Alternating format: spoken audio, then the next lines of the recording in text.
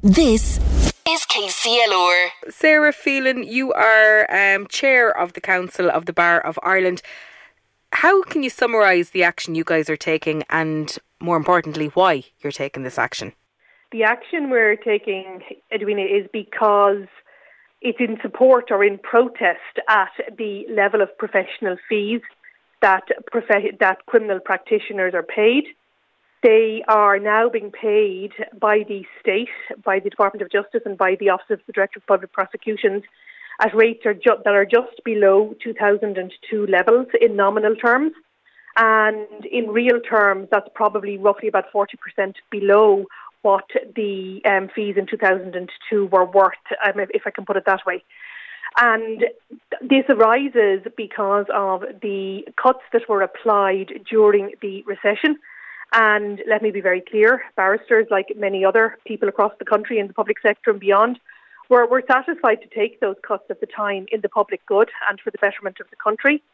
But at this stage, most other workers, either in the justice sector or across the public sector and beyond, have had those fee cuts reversed, and we haven't. And in essence, if I go into a courtroom, the judge, the registrar, the court service staff, the prison officers, the state solicitor, the Gardaí, all of those individuals have had recessionary cuts restored. And we are very much an outlier in that we have not yet had those cuts restored.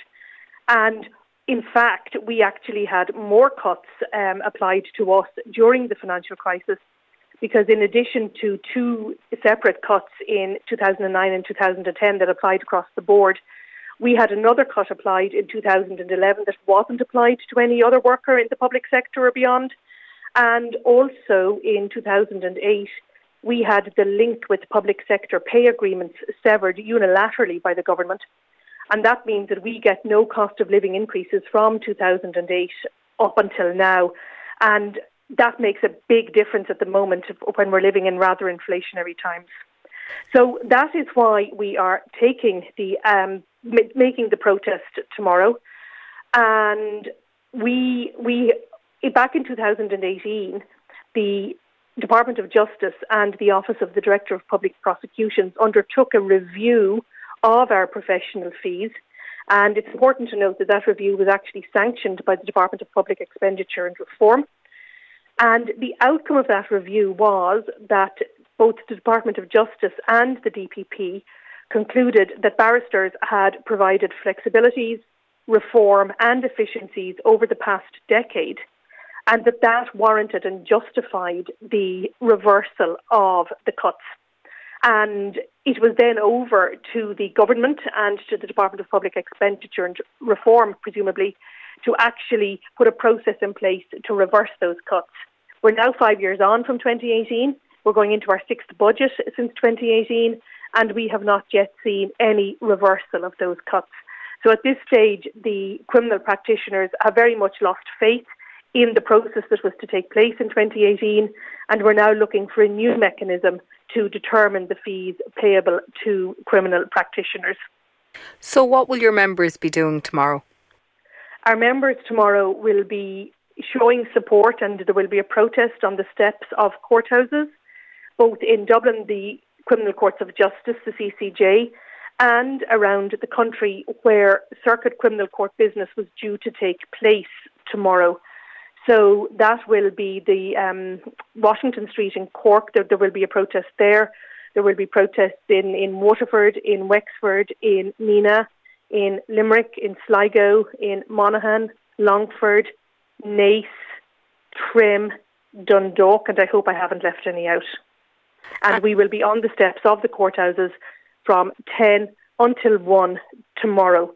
Now, that also will mean that there will be no criminal business done by criminal practitioners in those courthouses. I have to say that what the Bar Council has done, it has recommended this course of action to its criminal members, and then obviously it's a matter for each of those members to individually take the decision not to do any criminal work.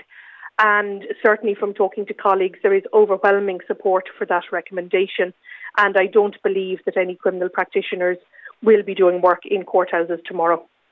What can people do, the general public, what can they do to show their support?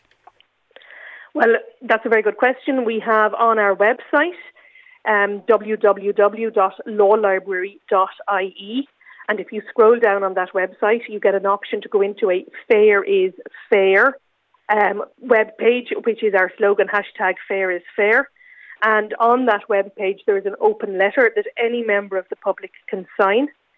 Separately, we are saying to practitioners and any member of the public, we're suggesting that you would write to your local TD, your local representatives, and urge them to take whatever action they can and to call upon the government to actually provide for criminal practitioners and to provide a reversal of those pay cuts, or indeed to provide a mechanism to determine what the fees should be.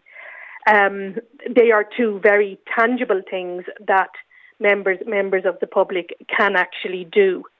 And I think it's important to let your listeners know that barristers are not looking for a pay increase. All they are looking for is a mechanism to reverse those cuts that were applied.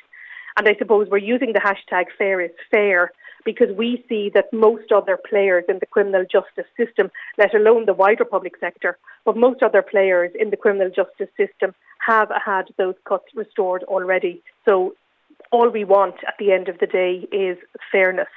I think also your listeners may ask, well, why should barristers' fees be reversed? Why should barristers be paid more? And I suppose the answer to that is that barristers need years of experience in the criminal courts before they can prosecute serious criminal cases. And if we don't have a pipeline of young barristers coming through the criminal courts, then in years to come, there will not be enough experienced and skilled practitioners to prosecute crimes. And if crimes don't get prosecuted, then victims of those crimes don't have their rights vindicated, certainly in a timely manner.